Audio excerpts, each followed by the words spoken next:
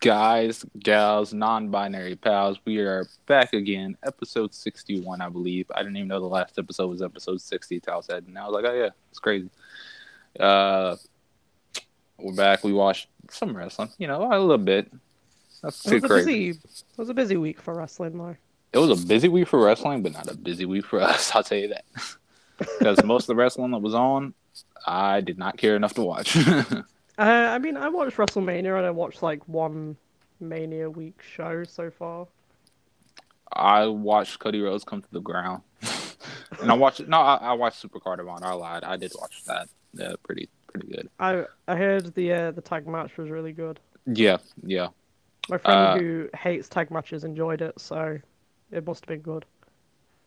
well, put it like this: the Briscoes are really, really good. Specifically, Jay Briscoe and FTR, when they're not being terrible Arn Anderson and Tully Blanchard ripoffs, they're very good at wrestling as like baby faces. Pretty damn good. So it was a really good match. But the important part of that is my man Shmoa Joe came. It's crazy. And he was like, yo, I'm here to win both the AW World title, the ROH World title. I told fucking Tony Khan I'm going to enter the Owen Cup. I'm going to kick everybody that. I'm like, yeah, this is not a guy right here. He's out here coming in here making demands. Samoa Joe's the coolest wrestler alive. He He's is. the best. If Tony Khan wants to make some serious money, like I said, he should have Samoa Joe sell for absolutely no one and then hit them as hard as he can. I love that. Oh my god! I hope that the winner of the Owen Cup gets like a world title match, and they put Punk in so they can run back Joe and Punk, and Joe absolutely fucking beats the shit out of Punk. I feel like they'll do that just for Tony Khan's like pure joy. Yeah, they gotta. They have to. If they don't, that's leaving money on the table. I mean, what else can you do here? I Uh, mean, it helps when you're the owner of the company is like a big wrestling nerd, so yeah. Like, I just don't see a world where they don't do that. Gotta. You're forcing Tay Conti and Sammy Guevara on TV every week. You can do this. Come on. give us something good. Yeah, do anything good. But I mean, I'm happy to see Samoa Joe back in wrestling. Dude looks like he was having a blast when he was beating the shit out of Max Caster. Uh, I just don't get it. Like, I refuse to believe this dude was hurt as many times as WWE said he was. Like, I I mean, just you don't never believe it. know, but Yeah, you never know, but I just don't believe it, man. Like, it's a coincidence they didn't want him to wrestle, and then when he signed a contract where he was like, "I want to wrestle," they give him a belt, and then they made him relinquish it, said he was hurt. I mean, I think WWE has more to like care about with like outside deals where if one wrestler accidentally gets hurt, then it kind of fucks the whole thing up. So I think WWE is a little too overcautious because I mean, Yeah, like Daniel they said, Bryan's just like chilling. Brian Danielson, they would not let him wrestle, and then he went to his own doctor, and they were like, "Dog, you're fine. Go fucking wrestle, weirdo." uh, it was funny. It's funny. Like I said, I WWE doctors always like I don't really, you know, trust them as much as maybe in the past because they seem to be like you said overcautious. Like do I think Joe was hurt a few times? Yes, but all wrestlers are. I don't think he was as hurt as many times as they tried to lead people on to where he was like this fragile object you couldn't poke. I don't believe that. Uh, Yeah, I think after like everything that happened was a lot of wrestlers are a bit like, okay, we need to wrap them up in bubble wrap and never let this happen again. yeah. Well, I'm glad they are stupid fucking idiots and released Samoa Joe twice because now I get to see him wrestle everybody I like. So, Yeah, love that. thank you for being idiots. I will take my last big Samoa Joe run. Uh, it's really funny how tempos change. How AW fans was like, yeah, well, Samoa Joe's washed. Ain't no reason he should be in fucking AEW. And then he fucking comes. Everybody loses their shit. He still rules. It's funny how that works out. People Uh, thought Samoa Joe was washed. yes, they were like, he's washed. He fucking is fragile as shit, and he comes back, he rules. Like, it's funny how that works. The bizarre people. This dude, this fucking company did fucking had, let's see, fucking Christian signed Christian fresh off of like hella concussions. Dude, come on, it's fucking Samoa Joe. You mean to tell me if you had a chance to sign Samoa Joe, you're not gonna sign him? I know. Like, who you signing? fucking Ryan Nemeth? Who you signing over Samoa Joe? But yeah, on top of that, we watched some Stardom Cinderella tournament matches that we're going to talk about. We only kept it at 6 because they just put a million matches on one show and none of them looked good. yeah, I remember when Stardom, way back when, used to do the whole tournament in one day. Yeah. Do that again. Yeah, I'm done with this. I mean, Momo versus Zumi seemed good. I don't why I didn't pick it. Well, no. I'm not gonna lie, I forgot that was a match, so now I feel bad that I picked Yutani and Tam. Yeah, because I really wish we watched Momo versus Zumi. But I was like, well, if Beth ain't pick it, why should I pick it? That's right. I mean, to be fair, because I was looking through Cage Match on the matches, and I was like, it was right at the bottom, so I didn't see it. Nah, okay, that's fair. I think I got to Julia and Tekla, and I thought, okay, I'll stop there. Yeah, no, I'm not watching that. But then we're also going to talk about Dragon Gate's co-working for the final Burst Out Canessa's retirement show, which fucking exceeded my expectations. Canessa's retiring, so everybody said, all right, time to fucking go all out. I said, dog, literally, this is just a co-working. I don't know why y'all doing this. Then we're going to talk about this WWF Raw episode, which is actually the Raw the week after the one that we reviewed the last time. So it's right after No Way Out 2001, I believe, was the pay-per-view. And then we're going to close it out strong, talking about Wave, because they're the best Joshi company out right now. Yeah, that's true. Their main title wasn't even the main event. Yeah, it was a fucking new signee. It was sick. I had 2 fucking children in the main event. It was crazy. I don't think any of them did a big boot though, so it wasn't that good. But well, Kohaku tried to throw while Suzu was like on her knees, she threw a boot because she's tiny. She can't really throw a big boot. And it was crazy. She went to go throw that boot, and I was like, "Oh, yep, she's fully in the Wave system now. You see those arms?" She's doing the Yumioka big boot. Yeah, I was like, "Oh, yeah, here she is." But I mean, the 3 Cinderella matches, I guess we'll go ahead and knock them out the way. Yes. You remember the ones we watched? You know what? I actually did a bit of planning and I wrote them down. Good, because I kind of remember them, but I watched a lot of wrestling, so I don't. Okay, so we started off with Mirai versus Mina Shirakawa. Was this Fiend Shirakawa? Yeah, this was the Bloody Angel. The Meaned? Mina the Fiend Nah, the Shirakawa. Yeah. Meaned. Yeah. The Meaned. I don't think Rossi Ogawa understands how alternate characters work. They have to actually win. I prefer when Mina and Meaned lose. Like I said, I don't think he understands how alternate characters work. They become threats because they win matches.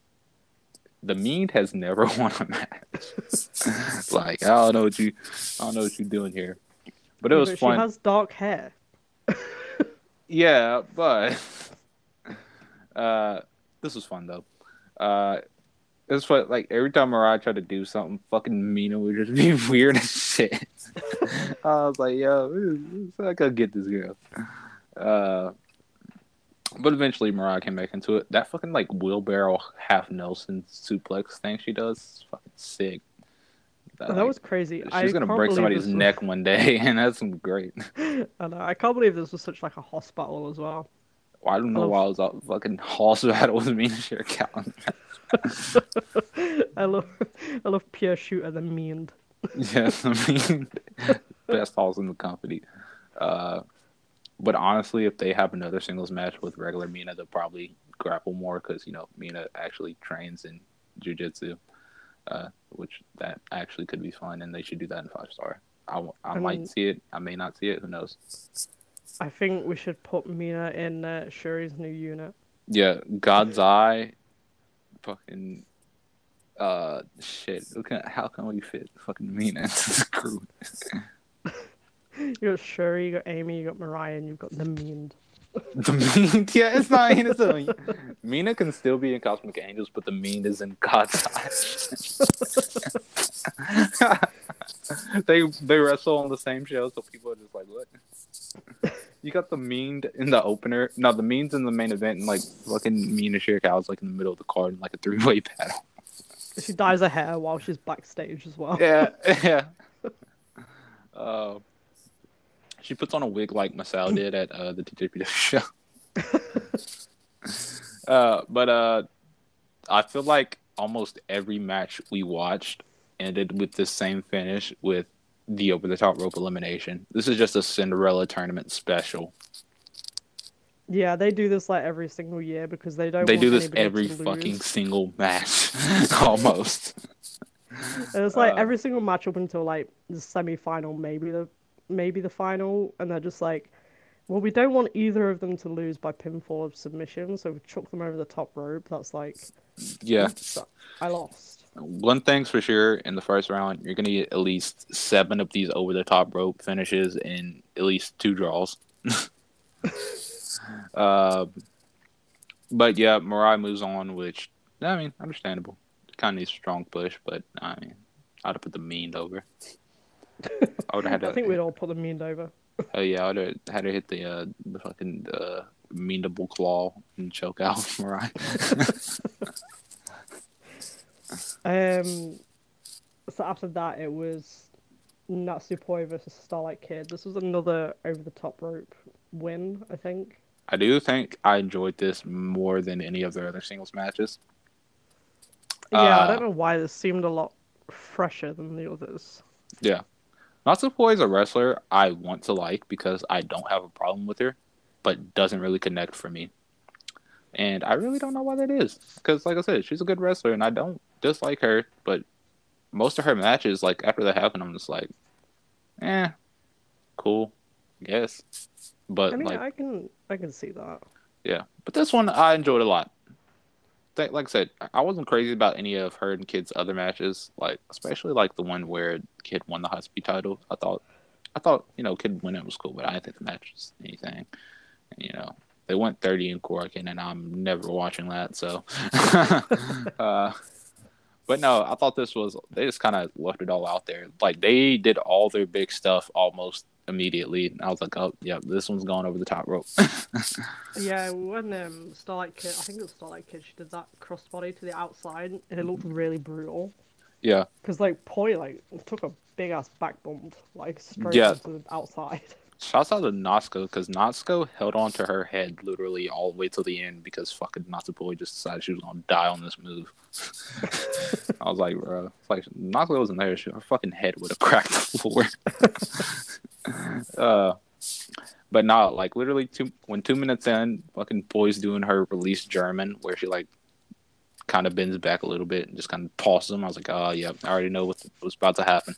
But, it was still fun. They, doesn't take anything away from Kid, although I had her going pretty deep into the tournament originally. But once she won the Goddess belts, I was like, oh, yeah, she's probably not doing anything. So, yeah, I mean, I didn't mind the over-the-top rope for this one because kind of need to protect Starlight Kid, so. Yeah, that's true. I mean, I don't mind. So, I like Natsupoi, so but she won't win. But oh no, fucking no way! Absolutely not. Dog, Fukigen before she got eliminated, she had more of a chance to win than fucking Natsupoi did. Okay. Natsupoi's little fucking white belt jobber might get a 2-day title run like in 2 years. Yeah, maybe she'll probably get the Tam Kota Ibushi run. Oh my god, yeah. Speaking of Tam, after that was Tam Nakano versus Utami Hayashishita, or Utami Nakano is just going by now. Yeah, Tom Nakano, big person. But I will say Utami's so fucking hilarious when she did the little Tommy Nakano face and fucking Tam lost her shit. It was great. Tommy's hilarious. I can't I don't believe know. they gave Utami a personality. Yeah, I don't know why they have not been doing this like since she started wrestling. They wait till she has the run at the top to finally show she's got a personality. It's insane. Uh, but I really, not even up for debate. I 10 times prefer the 5-star match they had. Uh, don't know why this one didn't really hit home for me. Maybe it's just because of the high standards that the 5-star match they had held, because that was, of course, the time they're both champions. Tam kind of stepped it up during 5-star after having a terrible fucking title reign. And then Utami, of course, was hitting on all cylinders. So maybe that's why. I don't know. This one was good. Like, it wasn't like terrible or anything, but like very disappointing to me after giving their 5-star match such high praise and having such high hopes for this one as well.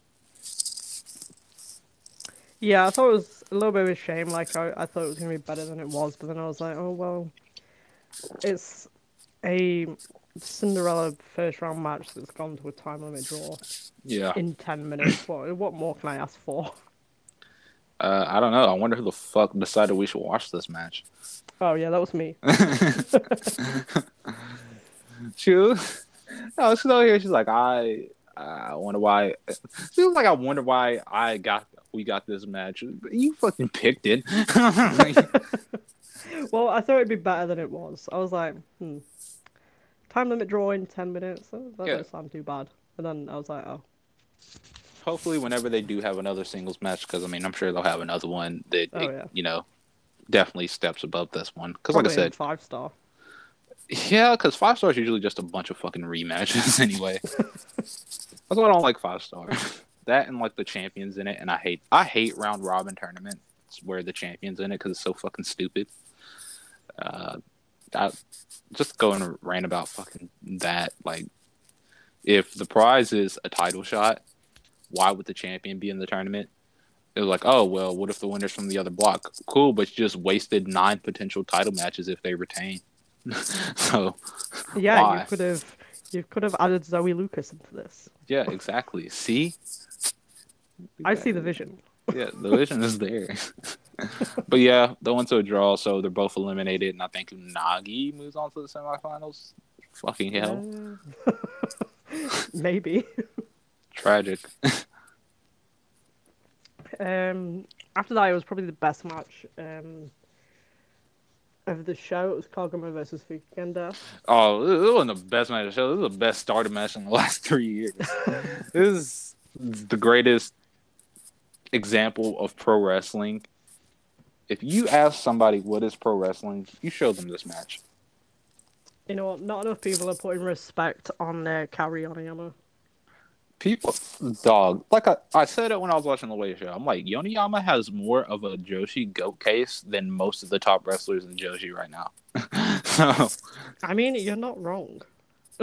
Like, I don't know. People only know her as like comedy person. I'm like, bro, y'all need to go back in the Wayback Machine. Yoneyama's the shit, and even now she's still good. Not like haha clown woman, but I'm like, yeah, watch the clown woman like wrestle. Yeah, she's fun. Yeah, she's doing this because she's funny, but she's really good at wrestling. This was, like I said, peak of pro wrestling. Koguma ate Fukigen's cigarette and then proceeded to choke and pass out. Fukigen made sure she was dead to cover her, and it didn't work. Then she tried to do her little corner spot where they always boot her out of the way. So Fukigen grabs the ref and tries to get the ref to do the Fukigen death spot. And I think he reverses the Irish whip, tosses Yoneyama into the corner, and And she gets booted again. Just incredible pro wrestling. Just like I said, this is the greatest thing ever. But ultimately, Koguma gets the win with her little pinning move, and thank God, because I love Koguma and she should win the tournament. I mean, I completely agree. If she doesn't, then realistically, who will? The beast I will become if Koguma wins the tournament and gets the Cinderella dress. It's crazy. She is going to get her haircut. That was my stepdad. He came to ask. He was like, "Where's your mother?" I was like, Oh, I thought, I thought you were like Kogura. I was like, yep, she's gonna get a haircut. "No." But yeah, the animal I would become if Koguma gets the Cinderella dress. Moving on. What was the next match? Hazuki versus Miyu Amasaki. Oh yeah, Miyu Amasaki is really good. Milano hit a slam dunk with this training. I'm starting to wonder where these like new trainees just like across the board are coming from. Because I don't think I've seen like a bad trainee in Joshi in like a while. I don't know. Uh, what year did Unagi come out the TJW dojo?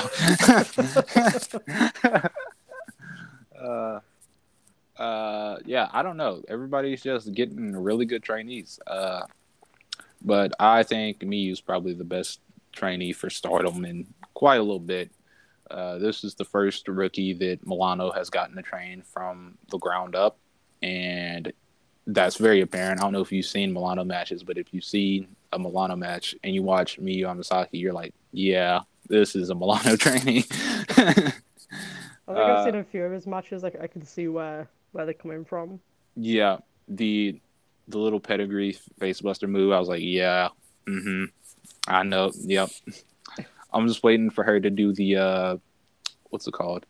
I think it's called the artesian I think it's the artesian shoe collection or something like that. It's this move where he does a springboard, like he's going for a springboard moonsault, and just kind of does like the whisper in the wind. It's kind of like a corkscrew. Everybody needs to do that. That shit rules. Oh no, it's called the Italian shoe exchange. That's what it's called. Sick. Alano had a lot of great movements. But yeah, she is really, really good. Because like, if you take a look at Lady C, it's like okay, has a ways to go. This girl is ready. But unfortunately for her, she drew Hazuki in the first round, and Hazuki said, "I was trained by Naino Takahashi." I was trained by Nana and Yoshiko. I am not letting you live. I feel like, to be fair, Hazuki was probably like the best opponent for it to have. Yeah, dude. The best Ricky matches is where they get ultimately abused. They have a good show on, but ultimately they just get brutalized. And that's kind of, that's what Hazuki did here. She let her have it all. But interesting enough, Hazuki didn't win with the Brainbuster. She didn't win with the Hazuki Stroll. She won with the, it's called, Batista called it the Beast Bite. I don't know the actual move for it. It's like the Rings of Saturn with the cross face. She won with that, and I was like, what? Okay. I don't know why, but I don't think I've ever seen her. Paying attention. I don't think I've ever seen her beat anybody with that, so. I think I've seen her do the move, but I've seen her do the move. That's what I said. I've never seen her beat anybody with it. I think like I must have stopped watching because I just looked up and she was like doing the crossface, and I'm like, okay. And then she won, and I was like, hang on, let me backtrack this. I'm ready to try that one more time. And then I was like, I'm stealing that move. Yeah. So what does that leave us with? Shuri and Amy. The body Amy guard? Yeah. I was going to say Amy Soray. I'm not pronouncing her last name, so she's the body Amy guard here. Yeah, that'll do. Yeah. It popped up on her Titantron body Amy guard. I was like, what in the world is this? This is the greatest pro wrestler of all time. Said it on body Amy guard. I said on Twitter, it's good that Stardom finally has a actual powerhouse wrestler. Because Lady C and Himeka are not that. Lady C's going the giant Baba route. Himeka's trying to be an all-around wrestler, and she stopped doing concussion bombs, so she lost her status as powerhouse. Uh, Good I to see an mean, actual powerhouse in the company. She did basically the pounce with a shoulder block. It was crazy. I think Himeka is just big lady. She's bigger than everybody else. Yeah, that's literally it. She's not in a powerhouse, to be honest. Uh, Amy's actually powerhouse. And not only that, Shuri was selling her ass off for Amy here. Oh yeah, this is like her new child. Yeah, she was like, So I'm going to make you look incredible. Like, she neck bumped on the shoulder block. I was like, oh, yeah, that's the good stuff right there. Get all this flippy do nonsense. Dude, you need neck bumps on shoulder blocks. Uh, like I said, really, you know what? Great first match for Amy in Stardom to introduce her into the company. Really, really good. Wasn't like blow away match or anything, but good match, good introduction. That's all you need. Uh, Also, she was protected quite well because she lost because Shiri tied up every limb of her body up, and she had no choice. Then Shiri was like, "Yo, that was fun. We're gonna be called God's Eye now." And Mariah comes out. She folds her jacket. She folds her DDM jacket and was like, "Yo, I want to join God's Eye." And she was like, "Yo, you sure about that?" And she was like, "Yeah, DDM's not very good if you're gonna leave, so I need to leave too." that really upset Mai. She was like crying backstage. Well, she shouldn't have hurt Waka, and she should have been good at wrestling if she wanted me to feel bad. So, but yeah, this is the core trio for God's Eye, and they have a mystery partner debuting also with them on the upcoming loop of Stardom shows. Don't know who it'll be. Don't know if I really care, but I'm just gonna say it's Konami and move on with my day. Yeah, people have been saying Konami. I think people have been saying like another outsider. But then I'm thinking like, who is Sherry friends with that isn't Hikaru Shida that can realistically wrestle in Stardom? Rena Shingaki's coming back. I wish. Matsuya She Uno, comes I in the don't know. blue gear. Dog, that'd be. Oh God, I hope that's the case. Or else throw some money Rena Shingaki's way. At least can she return the blue gear to Shuri? Yeah, I like that gear. Can like the body image art wear it or something? Like, oh. Yeah, honestly, don't know. Possibly somebody from one of the companies they're working with. Yeah, that's probably the most realistic option. Is somebody from one of the other companies that they're working with. I don't think it'll be a new signing. Dude, they do not need any more signings. We don't need like 30 first round Cinderella matches next year. We do not need that. Oh no. Please don't. Don't sign any more people. Stop. Stop right now. Wait till some people leave, retire, and then you can go back on your ways. I was gonna say, I hope it's Natsu coming back.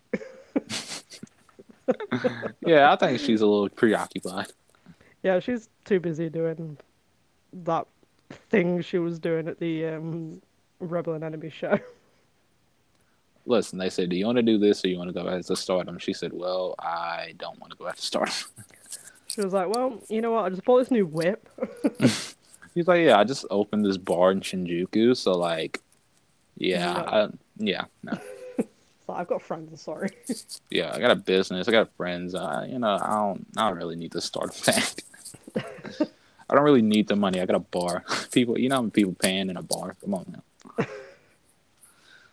now. But yeah, first round was what it was. Will we cover any other matches tournament? Probably not. But Maybe the final, but yeah, depends what's happening around that time as well. it depends what else they put on that final show. I mean, they might put something good on it, but knowing how look, it'll be final probably like Yanagi and fucking Poi. No, the streets need Unagi and Sayaka Matani. Please not again. But yeah, that was it for the first round. I'm sure if you listen to Stardom's Quest, Dylan and Alex were a lot nicer than us. Because Alex doesn't really care, but Dylan, No, Alex does not like Stardom. Dylan does. Alex does not. Alex won't say it because he, wants them views, but he don't like Stardom. uh, anyway, moving on to the Dragon Gate Korakuen for Kinessa's retirement show. Final burst out. Uh, I will get to all the information that I listened to Jay talk about on the podcast yesterday whenever we get to, Kinessa's final match, because most of it is involving him. And then there's like some little tidbits about what he thinks about the future of Dragon Gate that it could be fun to spitball after talking about this show. So I'll hand it over to you. Oh. I don't have the card up. Oh my God, that's great. Well, while you're doing that, I know the first match of the show. All right. So the first match of the show was the Young Natural Vibes team of Jackie Funky Kame and UT versus D-Courage, the Open the Twin Gate Tag Champions. Dragon Dia, who's also the Brave Gate champion, who's got SB Kento on the 5th. And the Big Hog, what's his name? Yuki Yoshioka. There we go. I only know him as the Big Hog now. I don't call him Yuki. I call him the Big Hog. So, that's all I know him as. This match, they had another. I think we watched their first one. They had because they had one soon after. D-Courage won the Twin Gate belts. Well, at least I watched it. I vaguely remember it. Or at least I watched it. But this is also really good. This was basically a Kness tribute match. This was like, I don't want to say it's like a Toryumon tag match, but it's basically Lucha Rules, Brave Gate. Well, not for Brave Gate wrestlers, because I don't think Yuki Yoshioka is a Brave Gate wrestler. But for Brave Gate style wrestlers, just all leaving it out there. You got to see everybody hit the move they got from Kness. Kame is the only one in this match who didn't get a move from Kness, which I have a little info about some of the moves that were passed out from Kness. As far as this match goes, so Dragon Dia got the Vampire Scissors, which is the move where the opponent is sitting on the top rope, and Dragon Dia also climbs to the top rope, but he's standing to the side of him, and he kind of jumps in the air and then comes down and takes him down with the head scissors. Yuki Yoshioka got the Darkness Buster, and that's the Cutthroat Brain Buster move. And UT got here. I'll go into the stories about the moves. You got the card up? Yeah. Okay. But getting into the story about these moves and why you pass them down. Actually, because we saw Yoshino pass down his moves. Everybody in this match, I believe, got one. I'm pretty sure Kame got one. He did. Never mind. He got I think it was the Torbellino and the scissors fin. But basically Dia had came up to him and asked him if he could teach him the vampire scissors and if it was okay for him to use it. And Jay said, Kness basically said, "Do I look like I can still do that? Please take the move and do it better than I did." So he gave that to Dia. Yuki Yoshioka, he gave him the Darkness Buster because that was his move as Darkness Dragon when he was in Toryumon, who was the rival to Dragon Kid. And because Yuki Yoshioka was Dia Inferno, who was the rival to Dragon Dia, who is the people of Dragon Kid, he said he says Yuki knows how to tap into the darkness, so it was only fitting that he would get that move. And also, UT wanted either the I don't know what the one move is called. I know it's something with Hikari in it. It's like something with an A and then the Hikari, and then or the Hikari no Wa. They're both light moves. Both of them mean light, but in different variations. But Kness saw the Hikari no Wa and I think it's called the Hikari or something, as a set of light moves. So he gave them both to UT, so UT could be the light in Dragon Gate. So those are why he gave them out to those people and the reason behind them. And we'll talk about that. Talk about other ones later. But basically, this was just them going all out for Kness, and of course, the Twin Gate champion team won. Dia won with the Firebird Splash after the Darkness Buster. So big momentum for them. Before we get into the next match, I do want to mention a few days before the show, they held a show. I don't remember the town's name, but Z-Brats were doing a beatdown on Natural Vibes, and then Hip Hop Kikuta popped back up, made his return. And SB Kento was clapping for him. He was like, Kikuta, welcome back. And Kikuta hip tagged him and laid out Hio. Basically said he wasn't joining Z-Brats.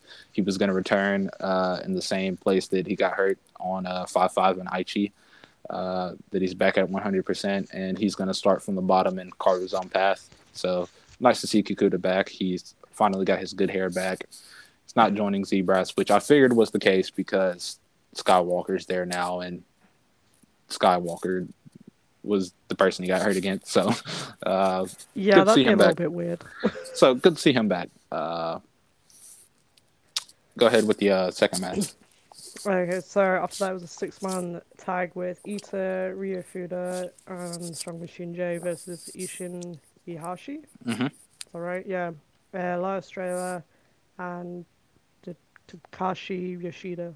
Mm-hmm. I need to get some glasses because I can't see my fucking laptop at all.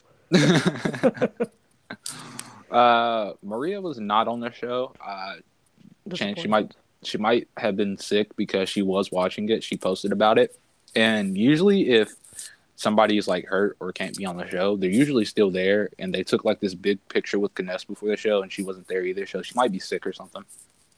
But Ida's here. He's been teaming with Strong Machine J on the house show loop, and they've been pretty successful. So, and this match was just, fun match, whatever. It was like nothing crazy, but it was just a match. It got Strong Machine J a win, I think, over Estrella. But I do have some notes from that interview about some of the people regarding in this match. I think this is probably the best way to go about it instead of doing it all at the end. But Jay said that that Ida is becoming the biggest babyface in the company. That before, like when he first got split from RED, Maria had to rally the crowds, like Clapboard's entrance. Now it just kind of happens. Like he's on the verge of probably being the biggest babyface in the company going into the summer, which is understandable. And also that he thinks that when we talk about Jason Lee later tonight, he probably thinks that either D-Courage or Jason will end up joining whatever is happening with Ida and Maria because he doesn't think that's over yet. He thinks that's probably going to be a continuing thing, which, I mean, it probably should be based on the reactions it got. it probably should be. Also, that some of the guys, they've already gotten visas for some of the younger guys, and they're planning on sending them out on excursion. And La Estrella is definitely going to be first candidate to go to Mexico and stay at like Ultimo Dragon's house or whatever. And train down there and work shows down there because he was the first gimmick that Ultimo Dragon put together when he came back to Dragon Gate. And yeah, he needs it. So it's good to hear because, like I said, I think Australia is very botchy at times. And I think some time in Mexico could help him out a lot because, I mean, Yuki Yoshioka went to Mexico and now he's just putting in great performances every time we watch him. So I think that could be good for him. And he also thinks that we'll probably see Machine J in a unit this summer, which I hope so, because I like Strong Machine J, and I think they should unmask him because I heard he's handsome, and I'm trying to see. Okay, yeah, they should do that. Yeah. I forgot who it was. I think it was during the Dragon Gate generation, Toymon generation, and RED storyline. I think it was Maria or like KZ. One of the two, they were like, yeah, Jay's like really handsome under the mask. Yeah, so what are you waiting for? Unmask him. Yeah, do a mask versus Aaron Hatch and lose.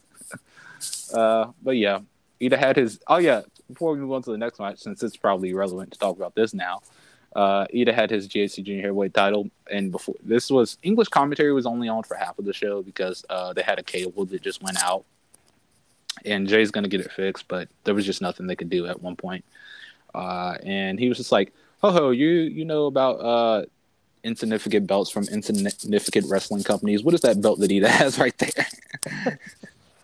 Savage. Oh God, Jay must have had a crystal ball actually. Great. This great banter. All right, you can go ahead and talk about the next match. Okay, so we had BB Hawk and Hio versus Problem Dragon and Punch Tominaga.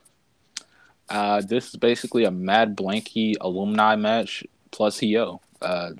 everybody in this match was with Kness. I think Kness was in Mad Blanky when Punch was in. I know he was in there when Monchan was in there, and I don't know if Hulk was still there when he joined, but they're all former Mad Blanky members.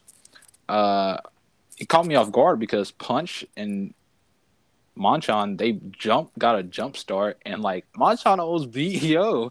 He hit the problem. I was like, oh my god. I was like, Monchan gonna win? But nah, nah, can't have nice things. So Hyo wanted the Hikari no Wa from Kness, but of course Kness said no and gave it to UT. And so Hyo developed this pinning move that is similar to the Hikari no Wa, I want to say that, but not really. It's very goofy looking, and he calls it the Mami Shiri no Wa, and that's what he wins here. He just basically rolls around with them. He was like, well, if I can't have the card, no, I'm just gonna make my own. I mean, why not? Yeah. I from when we first started watching Dragon Gate to now, the leaps and bounds that he's made, just amazing. This dude's so entertaining. After that, it was Diamante and Takuma Fujiwara. This was really, really good. So Jay said on commentary the reason this match is happening is because it had gotten a lot of praise on the house show loop. They ran it, and referee Nakagawa called it the best match he's seen in a long time, the one they had on the house show loop. So they decided to do this match again here, and wow. Takuma Fujiwara has been wrestling 5 months. That's insane. You won't be able to tell. Yeah, that is insane because this match was incredible, and it was like 7 minutes.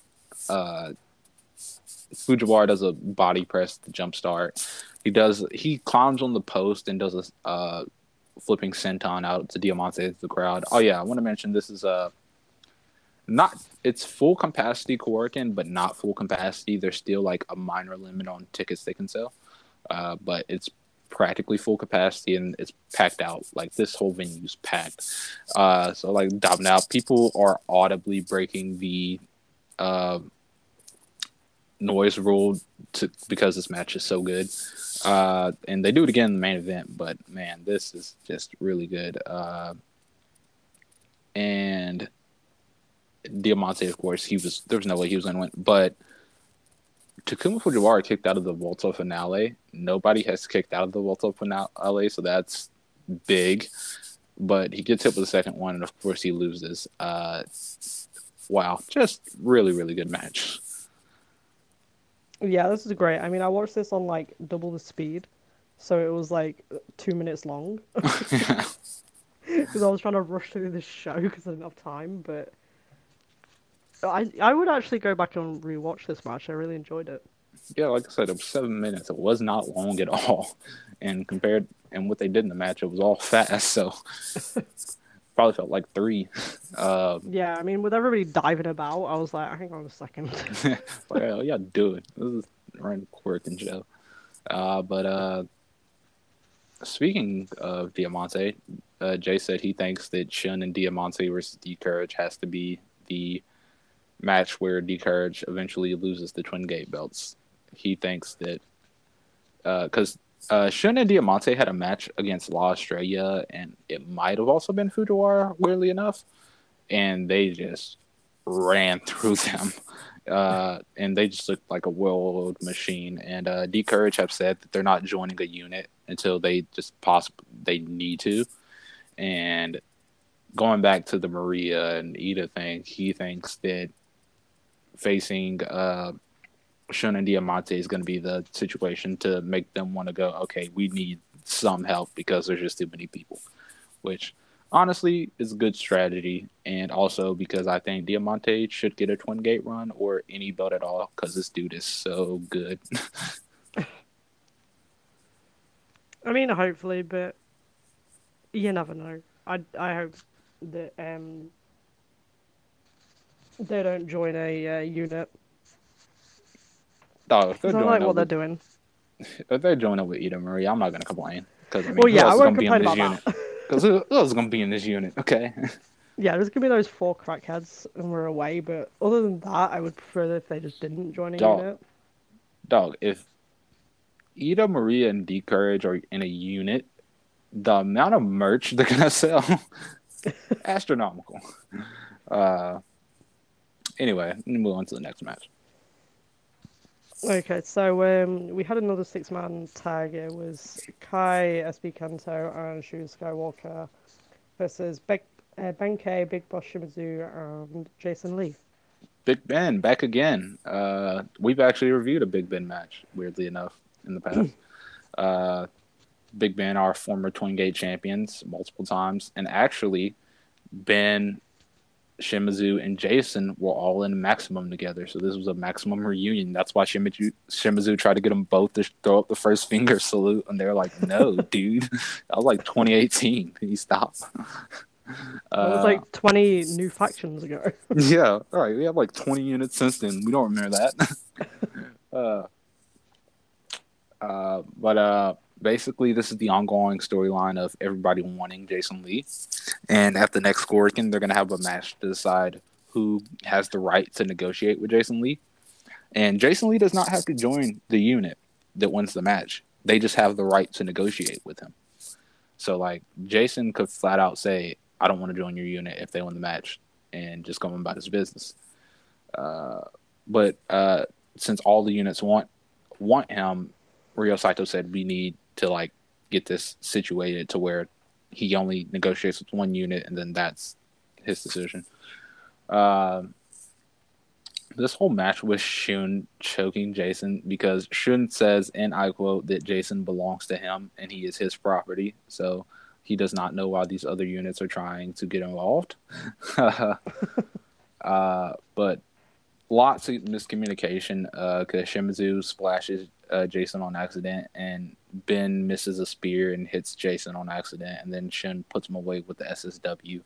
Then afterwards, Jason is just shoving Shimizu and Ben and demanding they apologize to him, a la when Shun was in Masquerade and demanded an apology from Jason and Coda, kind of becoming Shun, and then Shun held his hand, and like Jason is over here going off, so he doesn't even notice, and then he feels Shun touch his hair, and then he just like looks over slowly, and then tries to run away. This Shun is so unhinged now. This is great. This is fantastic. Yeah, I do enjoy Unhinged Shun at the moment. Dude's a lunatic. But interested to see how they go about this trios match. I think we know the participants now. It's KZ, Big Boss, and Kame, Hyo, Hulk, and Shun, and I think Yamato, Benkei, and Kagatora maybe. Basically, I want him to go anywhere that's not high end. Okay, that's my 2 cents. I mean, I'm sure they won't go to high end. Hey, apparently Yamato is supposed to work like fucking Impact or something before the pandemic. Yes. Yeah, Jay's like, yeah, he was supposed to work like Impact or something before the pandemic. Like, yo, hi. Hopefully that doesn't happen again, but Yeah. let's hope Impact forgot about that. Yeah. So the other match, the other 6-man tag match was the gold class team of Kaito Ishida, Kota Minoura, and Ricky Doi versus the high-end team. Hey. What? With Minorita. Yeah, sorry. Yeah, he's got a little jacket now. You can't forget about him. Yeah, I can't forget about the jacket. Versus the high-end team of Kagatori, Keisuke Okuda, and Yamato, Impact star. I'm glad that we are treating Keisuke Okuda like the jobber he is. That's all I will say. He just gives me weird vibes. He really does. Yeah, because it's not good. It's two It's like best matches. Hair in the tan. His two best matches are with Kaito Ishida and UT, and that's because they were super motivated. uh, but Minorita does the Yamato pose, and Yamato chases him out of the building. And then that leaves Okuda and Kagetora alone. And Kota Minoura said, "Okuda, you're a jobber," and pins him with the Falcon Arrow to beat him. It doesn't even hit his finish. And then they're like, "Yo, we're Triangle Gate champions, but yo, Yamato, where is Minorita? Where is? You can't just run away with Minorita." And Yamato just kind of smiles at him and just leaves. And then 3 Metal Warriors come out with Minorita in tow. Metal Warriors are a disguise that Naruki Doi actually introduced in a Dragon Gate whenever a mystery person was joining the Hill stable. Z-Brass recently used Metal Warriors whenever they invaded Noah. So like Doi's kind of confused. He's like, "Yo, that's my thing." And basically they signed Real Saito signed a singles match at the next Korgan with one of the Metal Warriors versus Minorita. So I'm assuming these 3 are challenging for the Triangle Gate belts at Aichi. I don't know who it could be, so I'm not even going to try to make a guess. It could be anybody. It could be someone from Impact for all we know. No, stop.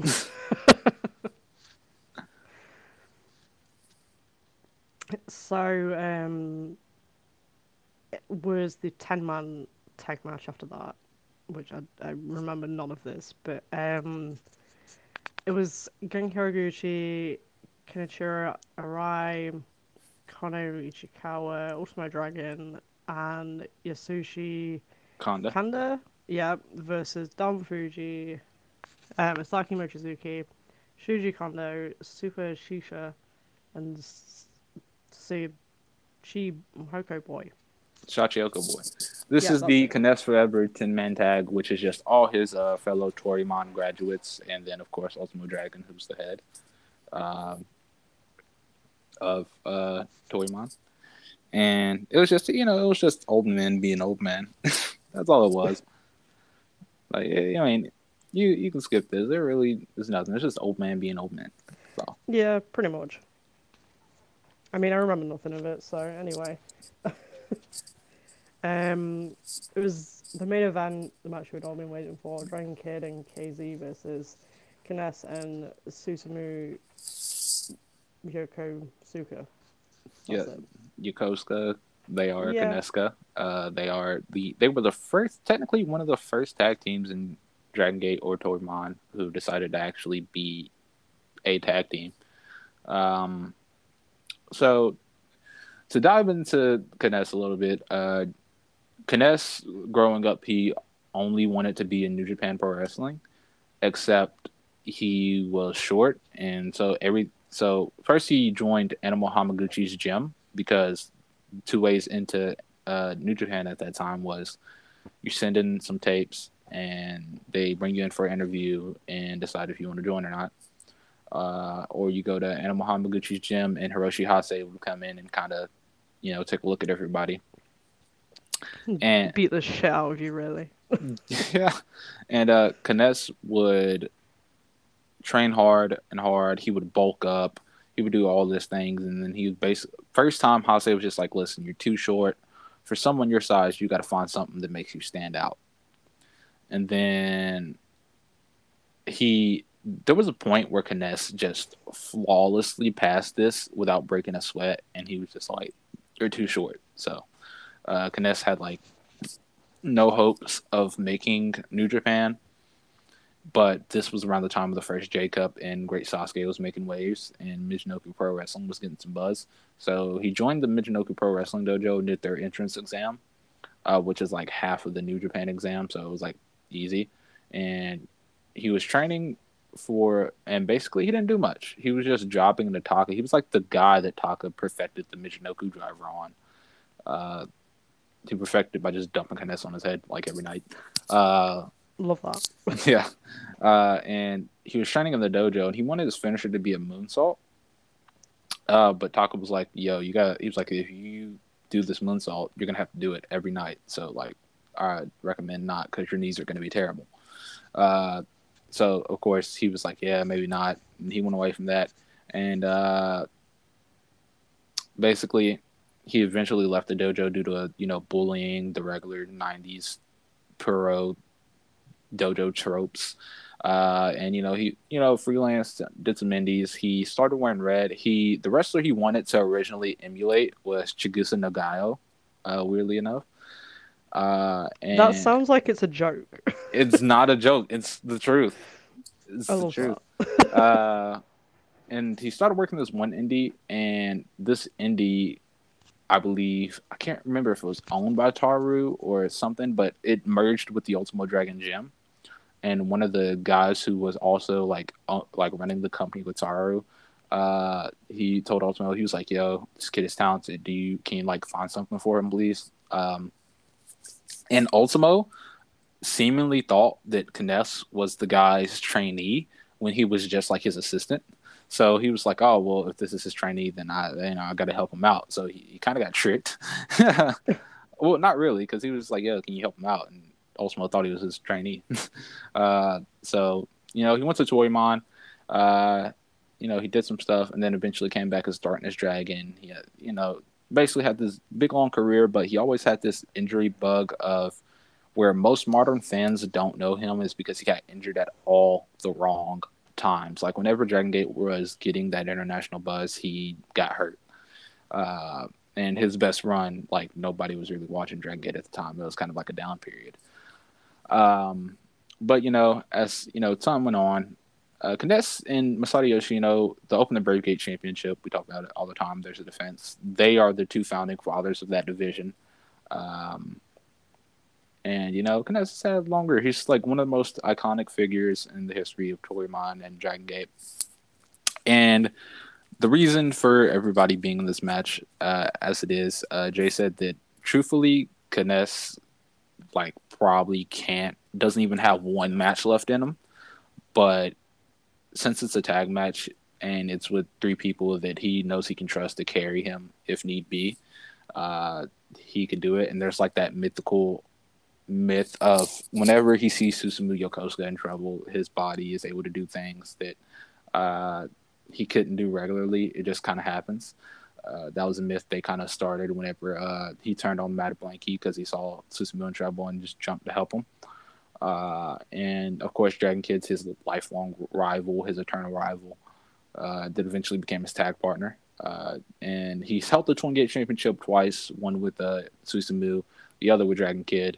And then KZ's here because he was KZ's main coach on the dojo. And he took a liking to KZ for whatever reason. When he came to the dojo, he took a liking to him. And KZ had this reputation starting out of being this party boy, and Kness is like this very calm, nice person who doesn't really get angry.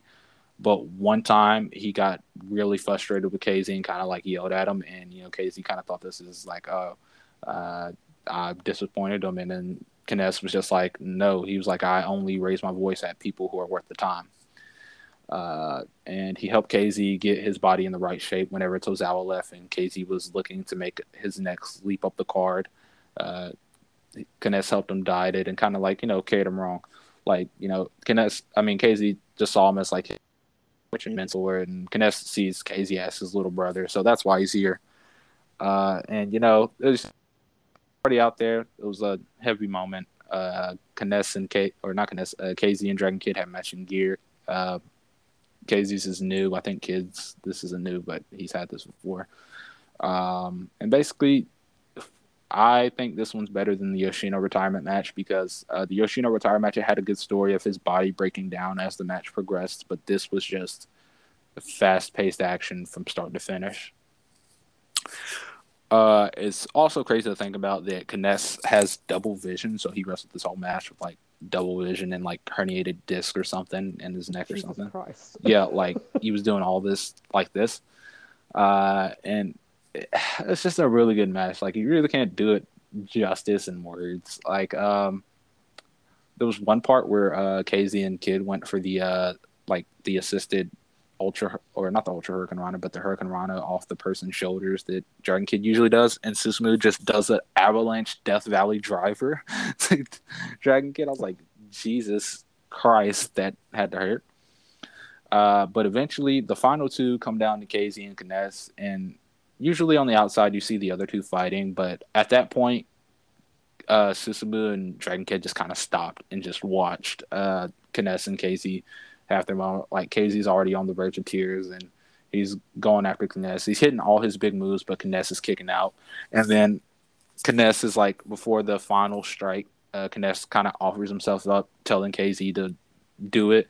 And KZ's like, he's like crying. He busts off the ropes. He hits him with the final uppercut. He pins him for the win, and then just like immediately hugs him. And like usually, like throughout the rest of the match, Susumu was breaking covers, but him and Dragon Kid just kind of watched and just let the pin happen. And then right after, KZ just kind of hugs him and just sits there for a moment.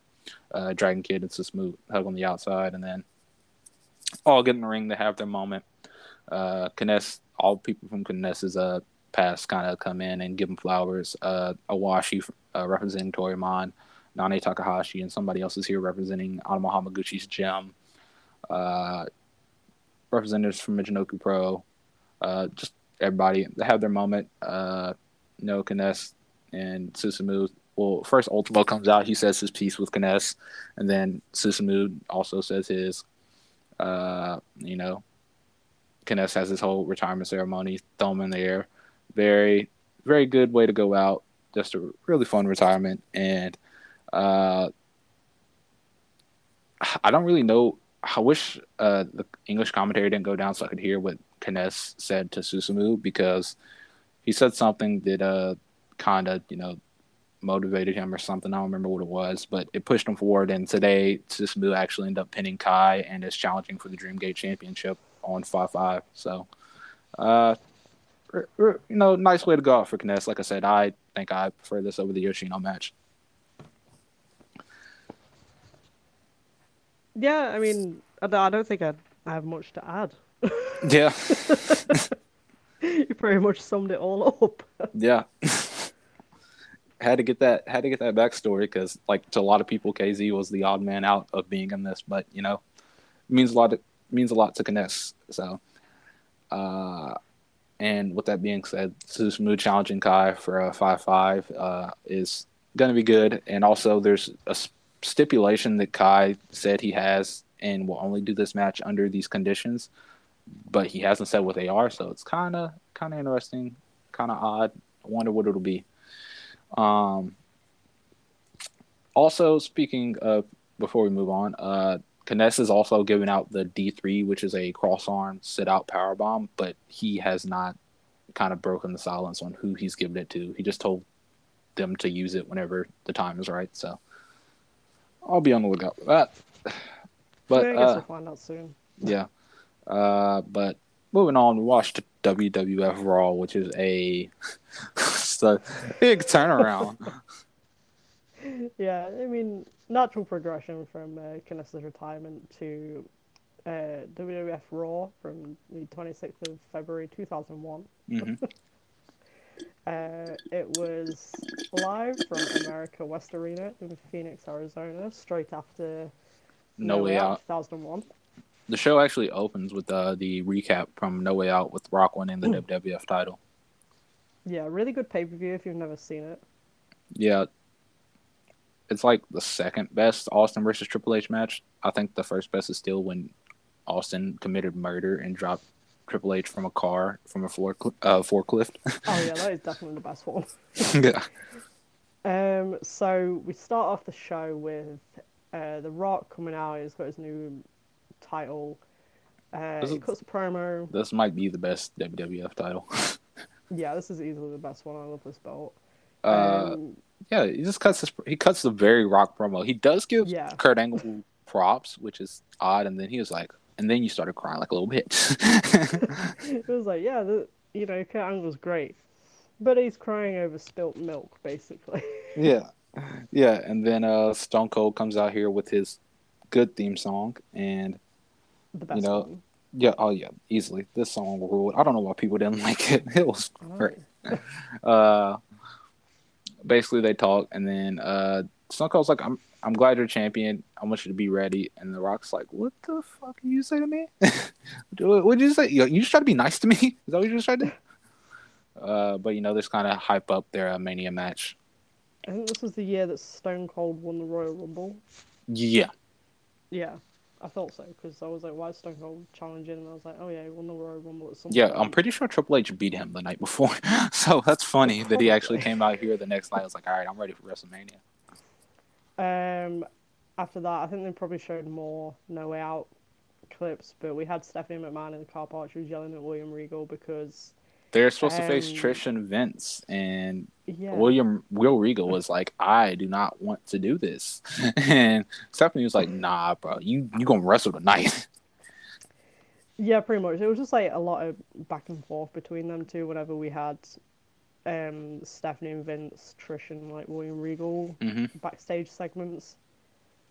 But after that, we moved on to a segment with The Radicals, right? Yeah, with Perry Saturn, Eddie, Dean Malenko. Eddie Was and Terry Benoit. there? Was Terry there yet? Yeah. Okay, yeah, because she joins up with Perry Saturn. I just don't remember when the timeline Yeah, she is. was sat in the background, not doing anything. Okay. And then Benoit men. and and then Benoit and Guerrero. So Benoit and Guerrero were part of the 4-way match for the Intercontinental Championship the night before with X-Pac and Jericho. And Benoit was waiting, and Eddie comes in, and then he's like kind of pissed off. He's kind of pissy because he ain't won the match. And Benoit was like, "What's your problem?" And then Eddie cuts a fantastic promo. He was like, oh, you trying to be a peacemaker? He was like, I can't believe you let a belt come between the two of us. He was like, well, if you're the best technical wrestler in the world, let's find out right now. Is ready to fight. And then Dean was like, can both of y'all just shut up? And Benoit was like, listen, we can sit here and fight if we want to. I don't have a problem with that. He was like, or we can do what we do best, go out there and we can win. And then Eddie's like, all right, whatever, dude. Let's go. This is the dissension of the Radicals. Benoit does leave the group before Mania, I'm positive. And Eddie leaves the group post Mania because he has this weird storyline with the Hardys before he eventually gets released, I think for the DUI, and then comes back the year later. Yeah, that sounds about right. Yeah. For that timeline. I can't remember if we had another segment or it went straight to the Eddie Benoit match. It went to the tag match. Yeah. So we had Chris Benoit and Eddie Guerrero versus Just Incredible and X-Pac. One absolute opener. Yeah. This was the start of X Factor, but they didn't have the base X Factor theme song, so it didn't matter yet. Once again, this was a really, really good tag match. Just Incredible is pretty solid, and then the other three are like three of the best in-ring workers ever. So to say this match was going to be good was, it's putting a hat on the hat, obvious. But, basically they just built on that tension between Eddie and Benoit in this match. Benoit broke a pin because Eddie got double super kicked and dragged him to the corner and made the tag. But he actually ended up losing to a cradle pin, and, Benoit was mad, and Eddie just kind of looked down. I was like, oh, you lost. Yeah, this was a really good match, saying it went 5 minutes? Yeah. But, most of the TV from this area was short matches.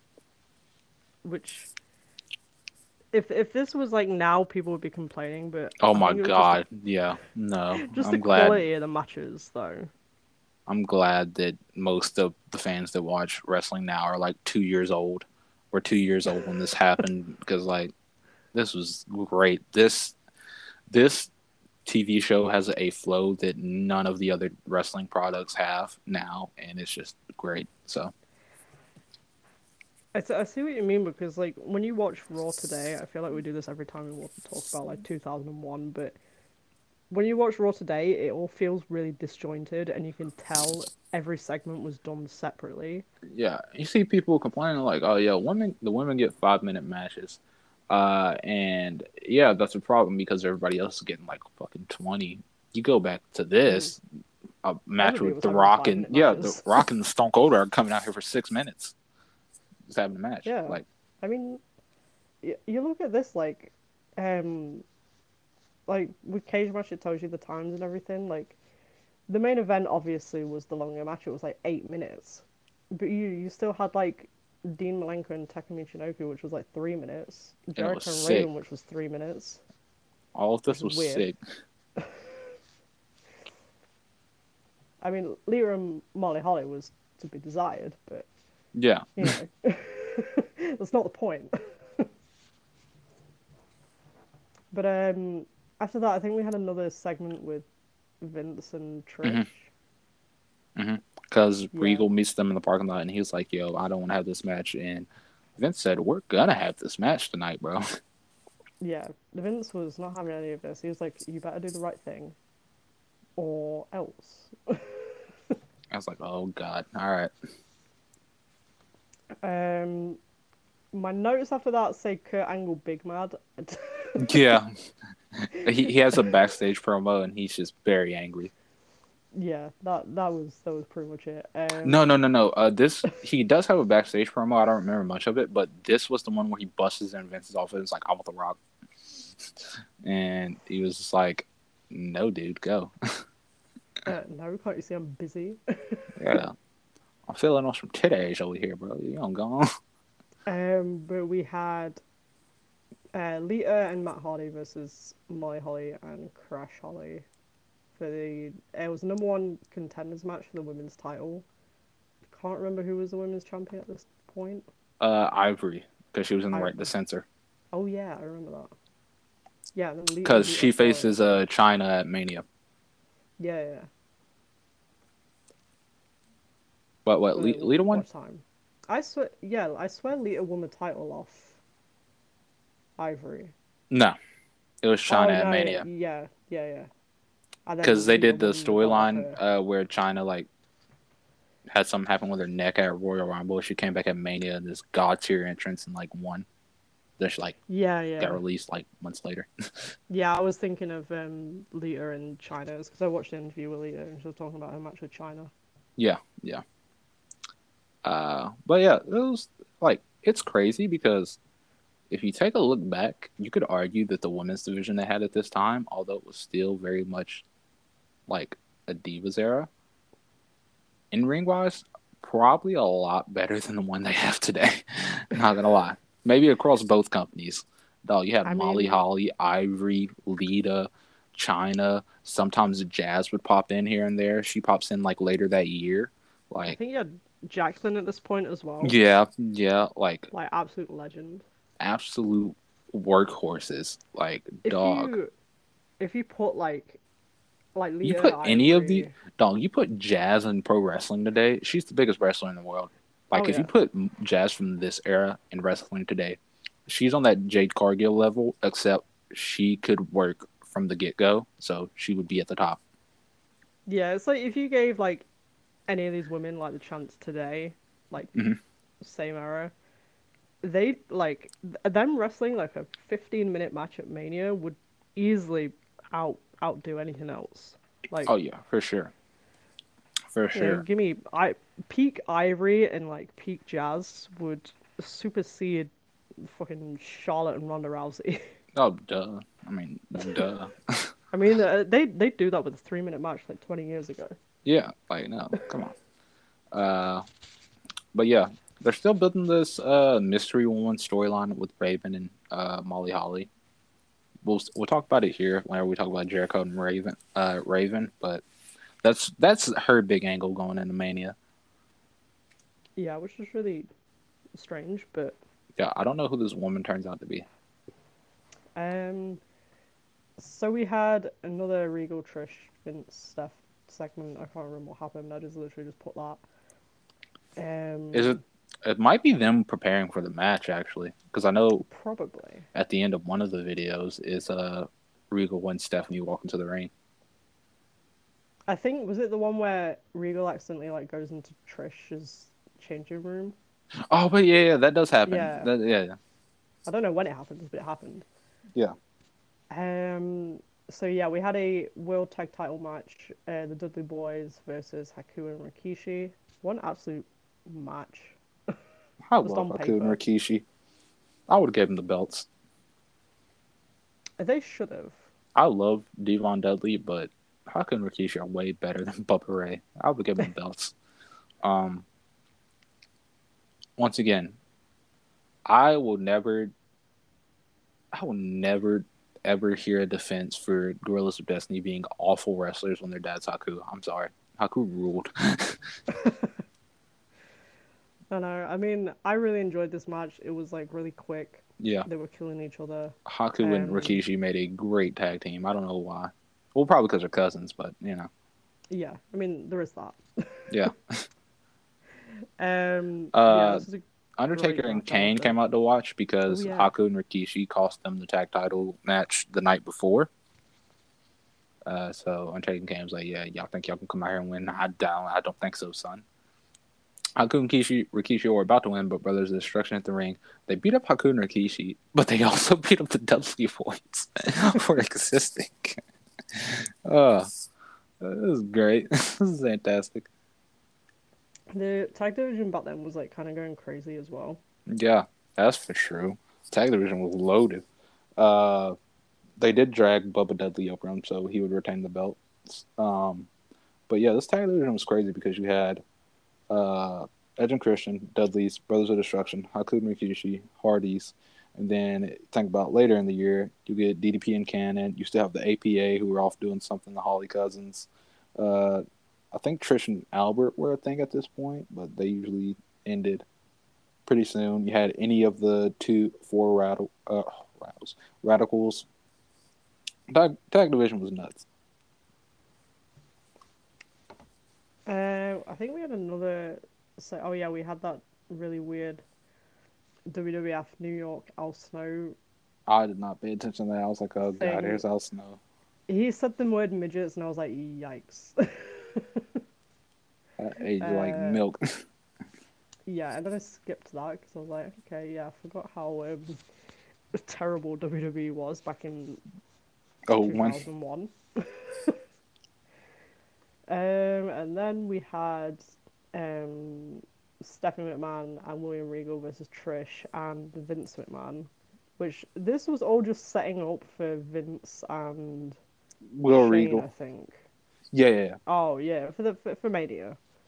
Well, yeah and no, because the big thing to set that up was him gaslighting Linda. And that's kind of where Shane comes in and is like, yo, I own WCW and I'm going to be the brakes off you.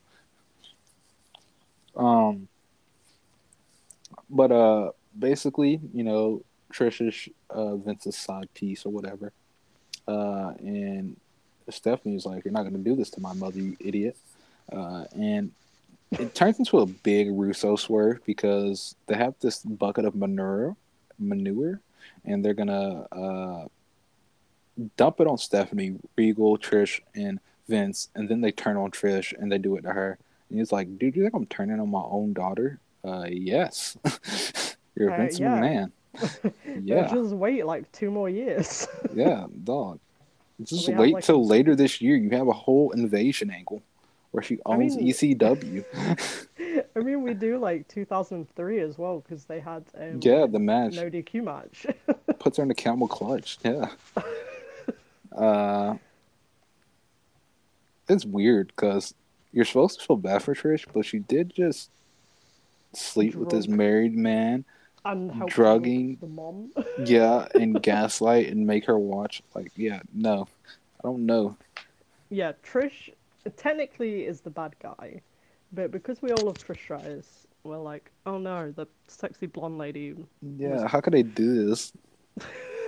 the terrible old billionaire betrayed the sexy blonde lady. Boo. It's terrible. So yeah, that was that. I think Trish and Stephanie's story ended after that. Yeah, because they moved into Vincent Shane. And then Trish became like a really good wrestler after this. Yeah, and she wanted The Rock's strudel. Out. Yeah. Yeah. All works out in the end. After that, we had Taka Michinoku come out and he cut a really weird promo. About his hot girlfriend. Yeah, and the voiceover I felt was tad bit racist. It was. I don't know why. This sounded like D'Lo Brown. I was like, yo. Probably was. But it was really uncomfortable. Yeah, it was. I Yeah. skipped it. I was like, yeah, I couldn't do this. I was like, oh, they're going to talk a girlfriend. That's cool. And I was like, wait a minute. What is this? It was like I can't believe within the space of like what maybe 10 minutes you realize how awful WWE was around this time. Like you had Yeah. Al Snow saying the term midgets, you had them abusing Trish Stratus, and then you had them being racist about Taka Michinoku. And Funaki. Like, what is this? And this I, poor woman was probably just trying to get a paycheck and go. yeah. Yeah, But, Lord. but we had a match. It was Dean Malenko, who was the light heavyweight champion. My boy, Agent 007. He was the light heavyweight champion at the time, which I He was a, forgot that was a thing. him and Taka Michinoku are the only two people I remember with the belt. I mean, they're probably the only two people that held it. But yeah, they had a match that was like 3 minutes long, and it was really good. Sick. This dude Taka was doing springboard moonsaults to the outside for no reason on a Raw. I was like, On a yeah, random Raw where nobody cares about the match. yeah. And Malenko said, well, enough of that. I'm kicked out. God, uh, I hate that Dean Malenko's last half of his career ended how it did. He definitely could have. If he like popped into today's era, he'd be like a TNT champion or something. He at least win a mid-card belt. Like, this dude's really good. yeah, he'd at least be like North American champion on NXT. Yeah, exactly. I still think it's crazy he was supposed to come back at like one of the ECW shows and face Benoit and get in a shape. Oh man, that'd have been sick. I can't remember if we had the right sense of promo angle thing. Yeah, This. yeah, we did. That was interesting. Right to Censor, great concept. Love The Godfather. Stevie Richards cool. Ivory's cool. Bull Buchanan's here. Val Venus is also here. So the logical thing is to put them in a program with Jerry Lawler, Obviously. who he's Known already menace. he's already said some very questionable things on commentary during women's matches tonight. But you put him in the storyline just to try to save his actual girlfriend just cuz. Yeah, I mean, it was probably his idea, to be fair, Yeah, to get truthfully. him back on TV. Yeah. And it just wasn't me. But before we were tortured with the right to censor match, we had the Intercontinental title on the line. Jericho, the champion, versus Raven. Who cuts a terrible promo. Raven Yeah. just this is a terrible promo. I'm like, Raven, you can talk, bro. I don't know what you're doing. Yeah, I kind of ignored the promo part, and I was just like, okay, get in the ring. Yeah, bring out Y2J. Y2J has the best Intercontinental title of all time, probably the best title in wrestling history. I love this belt with all my heart. And they have like a fun 3-minute match that has like 3 interferences, and Jericho just wins. It's like, all right. Yeah, there was so much chaos. Like, I think the Ninja Lady came back. Mm-hmm. And they Like, did this everything was happening. yeah, they did this very bad attempt at miscommunication, and then she just like sees Jericho move and still hits Raven. It was so bizarre. Yeah, but Jericho retained. That's cool. It's fine. And I think he faces then like Regal at Mania. I think he does. I can't think of anything else, but I think after this it was the XFL promo. Oh That my really weird. god. That Yes. weird thing that you were messaging me about. This was the greatest thing ever. So, okay. So this XFL promo, right? So it's raining outside. I was like, what is that? But it's basically a recap of the events of the week, right? And it's Jesse the Body Ventura is the analyst guy, and he just goes up to the coach that wins the game. He was like, "Yo, congrats, coach." And then the coach's like, "What do you want?" I'm like, what? He's like, I just want to congratulate you. You get the bonus. You won. Your team's back in the rankings. Like, I just want to give you congratulations.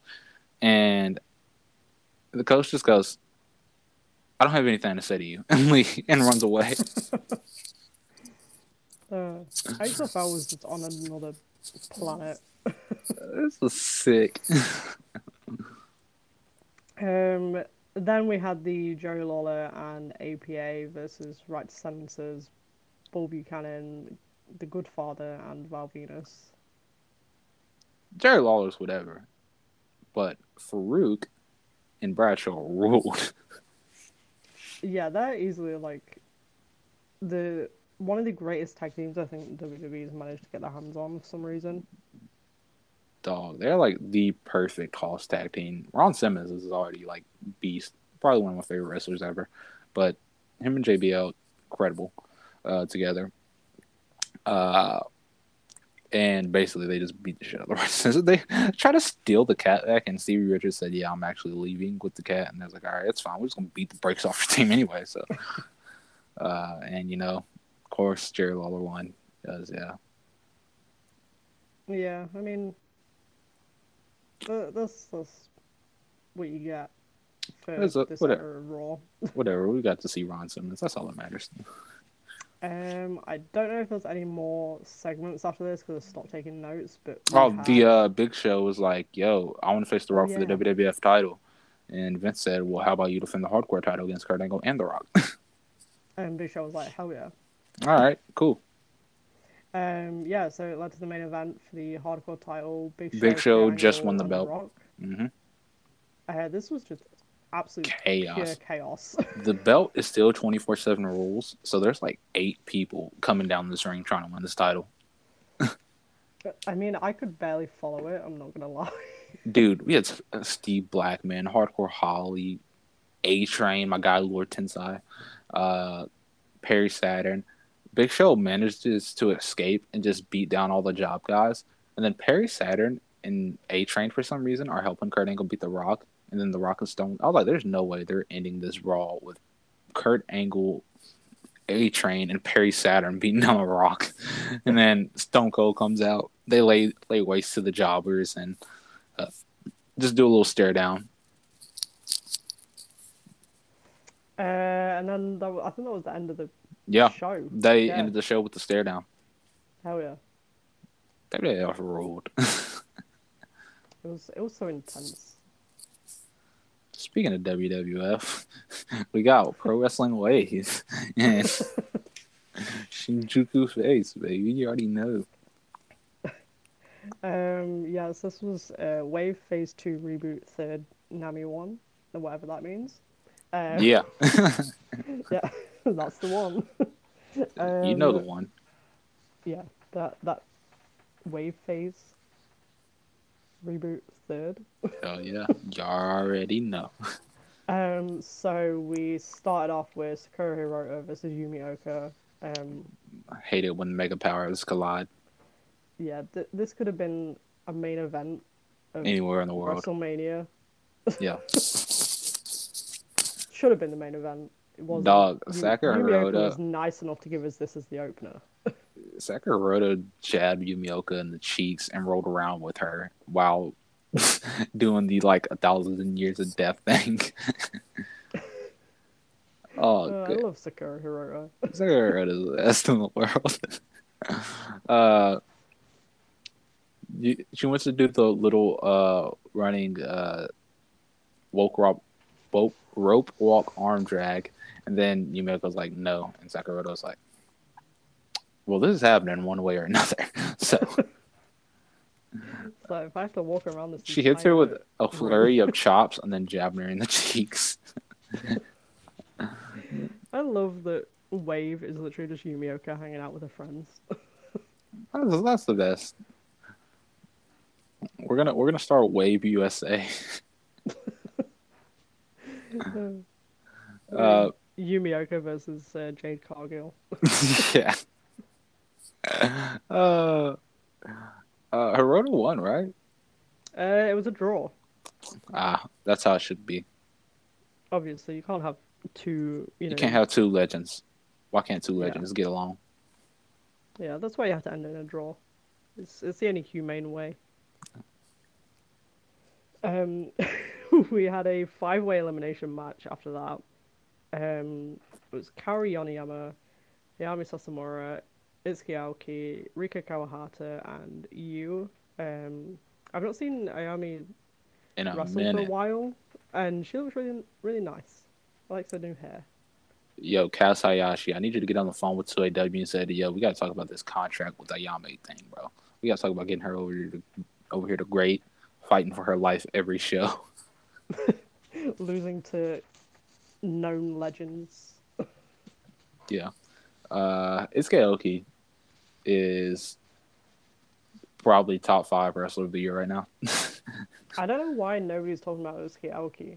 I don't Itsuki know Aoki's why. the best. I love this is crackhead. Uh, they did this like 4-way leg lock thing, and Itsuki Aoki was trying to figure out what to do, and you was like, "You better not," and she was like, "Okay, I'm gonna do a Boston Crab," and then Yoniyama kept kicking her, and she's like, "Well, I don't know what to do now." And she was like, "You, let's work together." So they work together, and then she tries to roll up you, and you's like, "Wait a fucking minute, I'll tell you this." They all gang up on Itsuki to eliminate her because they just can't handle the beast from Sean Capture. They just can't. Yeah, that's usually how it ends up whenever they've got an elimination match. Everybody just bullies Itsuki. Yeah. Uh, but then I think Kawahata gets eliminated after that, and then Yame, and it comes down to Yu and Yoniyama, and Yoniyama somehow gets the win. I'm not complaining. I'm not either. And then Yoniyama's like, "Yo," she was like, "They're like, what do you want?" And Yoniyama's like, "Bro, I don't even know. I'll let you know." She was like, "Look, I've got like 10 other shows to do today." Yeah, you gotta let me go look at my schedule planner, and then I'll come back and tell you. So afterwards, it was the Wave Tactile match. Haruka Misaki and Yuki Takase versus Luminous. Hibiscus Me and Yuki Miyazaki, who have the greatest tag entrance of all time. They are the greatest tag team of all time. That's true. I love their little dance that they do, and it's Yeah, always in sync. their little dance, and then they do the DX pose. my favorite wrestlers, Shawn Michaels and Trouble Triple H. Miyazaki. Hibiscus Michaels. That's literally what it is. Uh, but Yuki Miyazaki wanted to start off with Haruka and wanted to do her little leg stretch thing where she like traps her arm and like stretches their legs apart. And Yuki Takase saves her and said, "You're starting off with me." And Yuki said, "No, Hibiscus tag." uh, then of course we just get the absolute greatest wrestling clinic of all time with Yuki Takase and Hibiscus Me. Eventually, Luminous get the upper hand. A really good tag team. I don't see a lot of other tag matches because it's usually in Diana and we're not watching that. So, I mean, you're not. I would if I had time. I would if they had a good camera and it wasn't $60. So, but really good tag team. Which one call it? Yuki Miyazaki does get to do her little stretch thing because she grabs Haruka, drags her into the crowd, gets on like this pallet, does the hold, and Sakamoto just pushes her through the crowd while she's got this hold on. I love that spot. It was hilarious. It was great. Hibiscus Me actually does hit her cross body this time. Long-term storytelling at its finest. Yuki Miyazaki is the legal person. She hits her Death Valley driver. She doesn't get it. The pin gets broken, and then eventually she hits a second one. Her Death Valley driver is disgusting. Looks painful. I love it. She does it and then gets the win, and her and Hibiscus Me win the Wave tag titles. Oh, they also came out in like these early 2000s school disco flame shirts. Oh my god, they're like Bam Bam Bigelow at a disco. That's sick. If I feel like it's a British thing, so if you went to a British primary school in like the 2000s, they were all the rage. This was incredible. I had this Hawaiian shirt that was flames on it. It's crazy. Uh, they were celebrating their title win. And then Karyaniam said, "Yo, I want to challenge for the Queen Elizabeth title." And they're like, "Dog, we don't have power to do that." uh, and then Sakamoto said, "Well, I also want to challenge for the Queen Elizabeth title." And then Yuki Miyazaki is like, "Can y'all just not leave me alone?"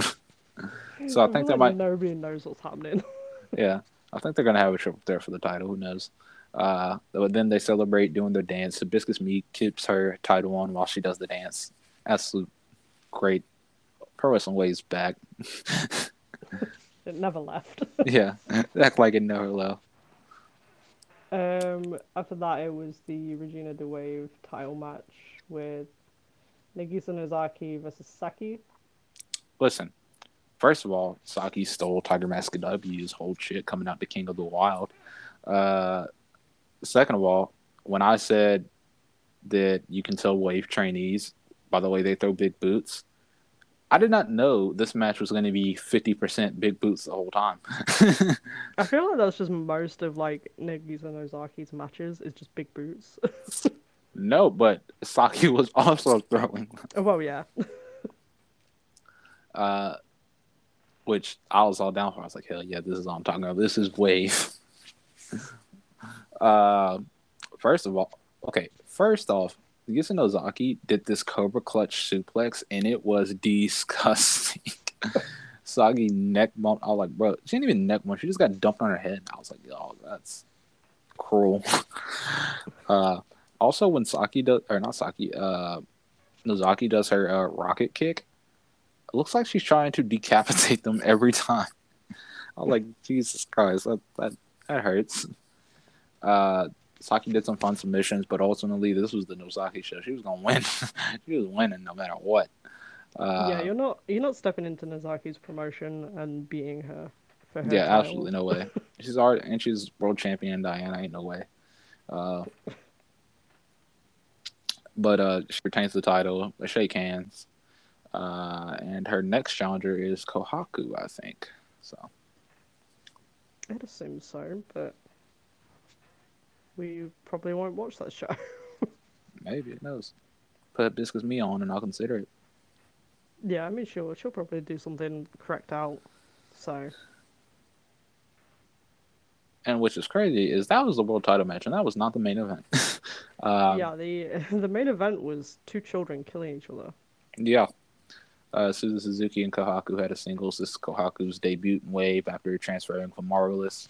Uh, she's officially signed now, and God, she was a gift sent to Wave from the heavens above because she is so good. She looks so rejuvenated and happy to be in Wave, and she just did not let up, not once. Uh, like I said, I compared the intensity she showed to like Chris Benoit in his WCW days. She just had this intensity about every little move she did, and then the forearm she let off sounded like pure gunshots and chest caving. Uh, just great debut under this new name for her. And of course, Suzu's always good, so she's gonna get her stuff in as well. Uh, but ultimately, Suzu loses, or not? She don't lose. She wins with the German suplex, which kind of expected that she wasn't gonna lose. Yeah, I mean, I really like this match because Kohaku really keeps up with Suzu. Mm-hmm. And like Suzu's like a really intense wrestler, so if you can throw bombs like that against Suzu, I think you're doing pretty well. Yeah, doing great. But yeah, Suzu gets the win, and Kahoku versus Nagisa Nozaki for the Regina de Wave title is coming up soon. Uh, she ain't gonna win, but it should be a good match. She's probably gonna get big boot to death. And I mean, hey, listen, we got to get ourselves a pat on the back. We covered a lot, and Did it with good detail too, man. We deserve an award or something. Yeah, I mean, a lot of wrestling happened this week, as does every Mania week. But we picked out the best ones. We went back to 2001. Yeah, the best Mania show this week was actually from 2001. Yeah, which that's how it should be. I agree. I agree. So next week, one thing's for sure is we're going to be watching that JPW Cork, and that's happening tomorrow morning.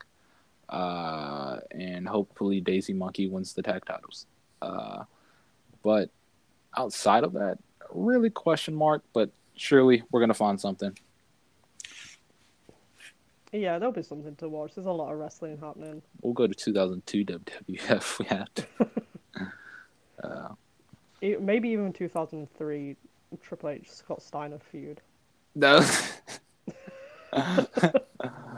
To be fair, the segments were funny. No Way Out, didn't they? Yeah. To be fair, the segments were actually pretty fun because it was Scott Steiner being an absolute beast. Oh, we should find that one where Scott Steiner and Triple H do that bodybuilding contest. Oh god. We should watch that sometime. Yeah, we should. We should. But like I said, we covered a lot. We did a good job. I don't even know if we did our half-ass best. We did great. Yeah, we did more than usual. We had notes. Yeah, it was incredible. Well, all that changes next week. We're going back to doing our half-ass best.